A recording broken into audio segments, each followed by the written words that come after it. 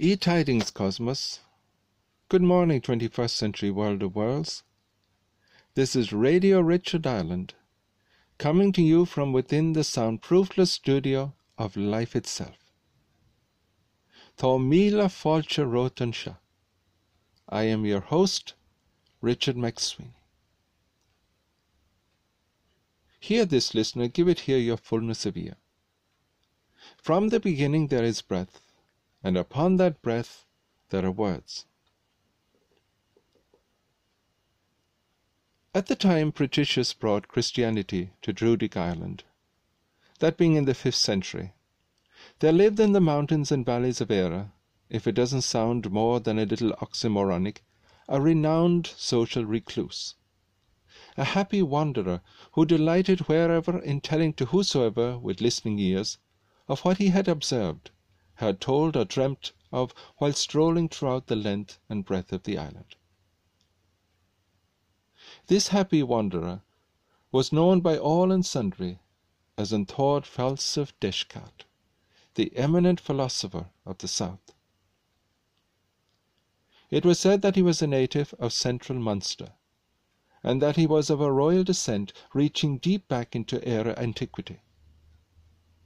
There was none like him in profoundness of thought in ancient Ireland, none like him even in his own day, or has there never been anyone since like him for the free and easy lucid way he used his mind.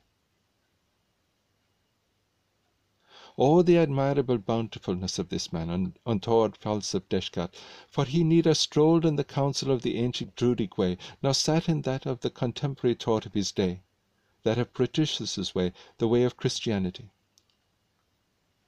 His delight was in the way of the unnameable, and in its way did he generously reflect upon throughout his going about hours. And his sleeping was of pleasant dreaming full.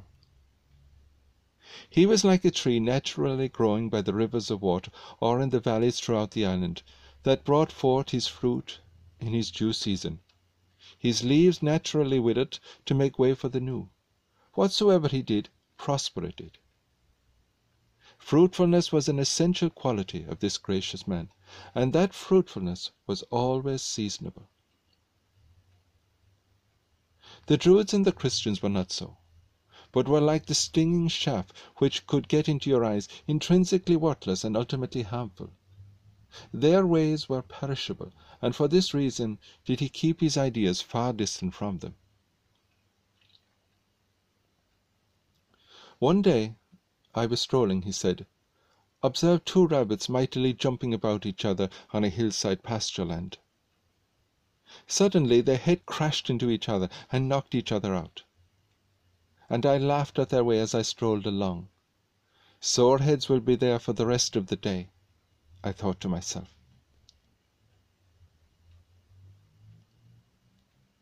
In today's broadcast I'll be reading from Prince Hamlet, The Republic, and the true classic of Southern Taoist fragrance. This is a reading in continuity from Prince Hamlet. Good my lord, vouchsafe me a word with you. Sir, a whole history. The king, sir, aye, sir, what of him? In his retirement marvellous distempered. With drink, sir? No, my lord, rather with choler.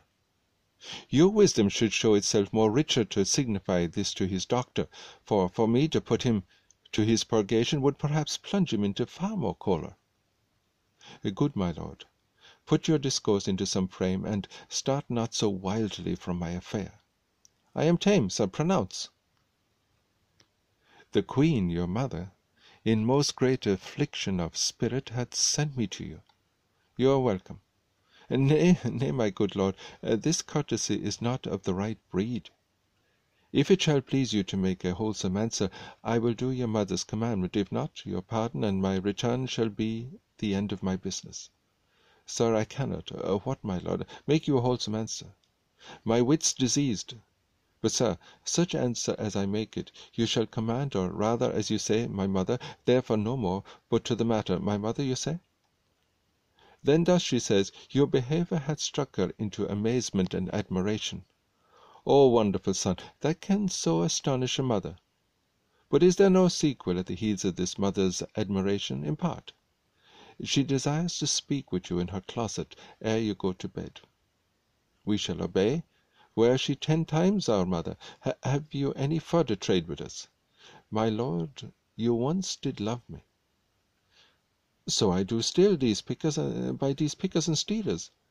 Good my lord, what is your cause of distemper? You do surely bar the door upon your own liberty if you deny your griefs to your friend. Sir, I lack advancement. How can that be, when you have the voice of the king himself for your succession in Denmark? Aye, but sir, while the grass grows, the proverb is something musty.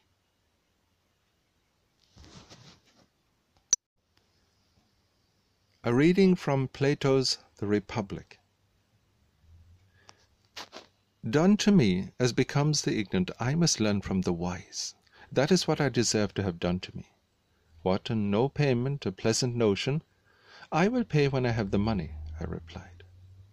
But you have, Socrates, said Lucian, and you, Thrasymachus, need be under no anxiety about money, for we will all make a contribution for Socrates.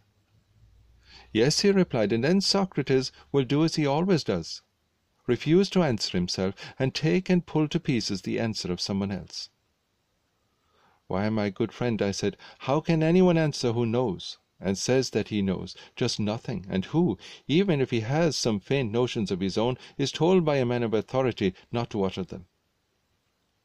The natural thing is that the speaker should be someone like yourself, who professes to know and can tell what he knows. Will you then kindly answer, for the edification of the company and of myself? Glaucon and the rest of the company joined in my request, and Thrasymachus, as anyone might see, was in reality eager to speak, for he thought that he had an excellent answer and would distinguish himself. But at first he, to insist on my answering, at length he consented to begin.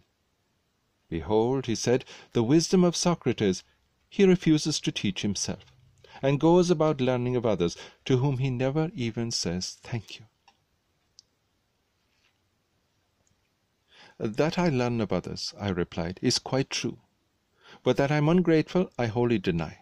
Money I have none, and therefore I pay in praise, which is all I have, and how ready I am to praise anyone who appears to me to speak well. You will very soon find out when you answer, for I expect that you will answer well. Listen then, he said, I proclaim that justice is nothing else than the interest of the stronger. And now why do you not me? But of course you won't. Let me understand you, I replied. Justice, as you say, is the interest of the stronger. What, Thrasymachus, is the meaning of this? You cannot mean to say that because Polydamas the Pancratiast is stronger than we are, and finds the eating of beef conducive to his bodily strength, that to eat beef is therefore equally for good who are weaker than he is, and right and just for us? That's abominable of you, Socrates. You take the words in the sense which is most damaging to the argument. Not at all, my good sir, I said. I'm trying to understand them, and I wish that you would be a little clearer. This is an interpretation, after my own fashioning, of some lines from the true classic of Southern Taoist fragrance. North Three-Star visitor spoke to me, saying, Immaculate of Error, what stories, what anecdotes, what insights do you bring to this new dawn? Of a day, a king of the Sligo Landry put the following question to his confidant. What were the insightful of old like? For I have heard tell, they were very different from those in this our own day. Oh, they were, your Majesty. You have heard told well. The insightful of old did not reject the views of the few or the consensus of the many, but did give to all views full earful play. They lived without doing anything that would have them be with feelings of shame or regret.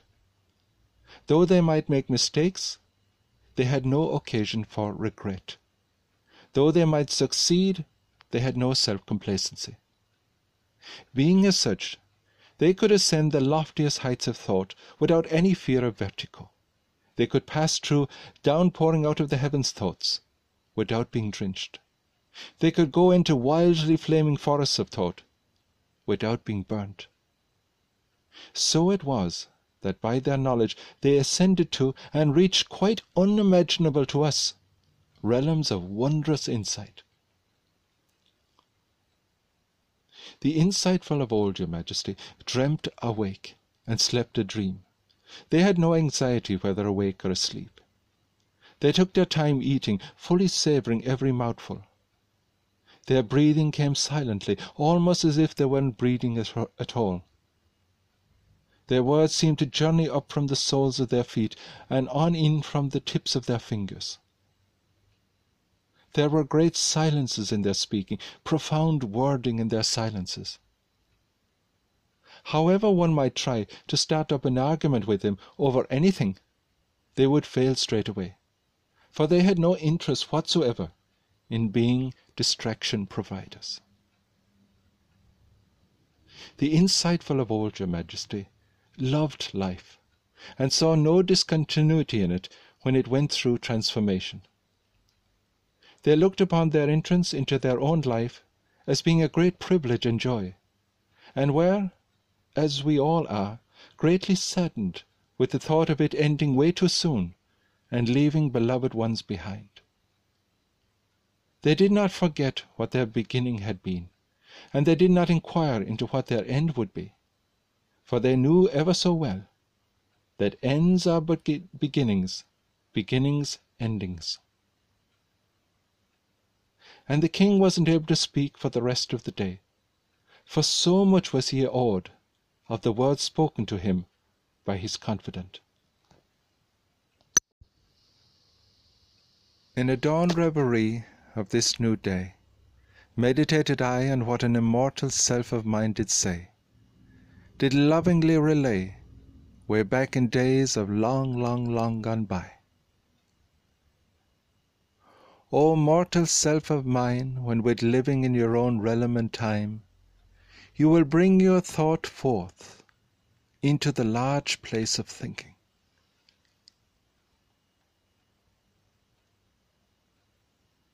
All right, I will leave it at that for today.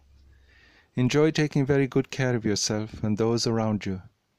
Be ever so grateful for your many blessings. And spare a thought too for peoples living in faraway places in all different kinds of situations, often very difficult and not at all of their own making.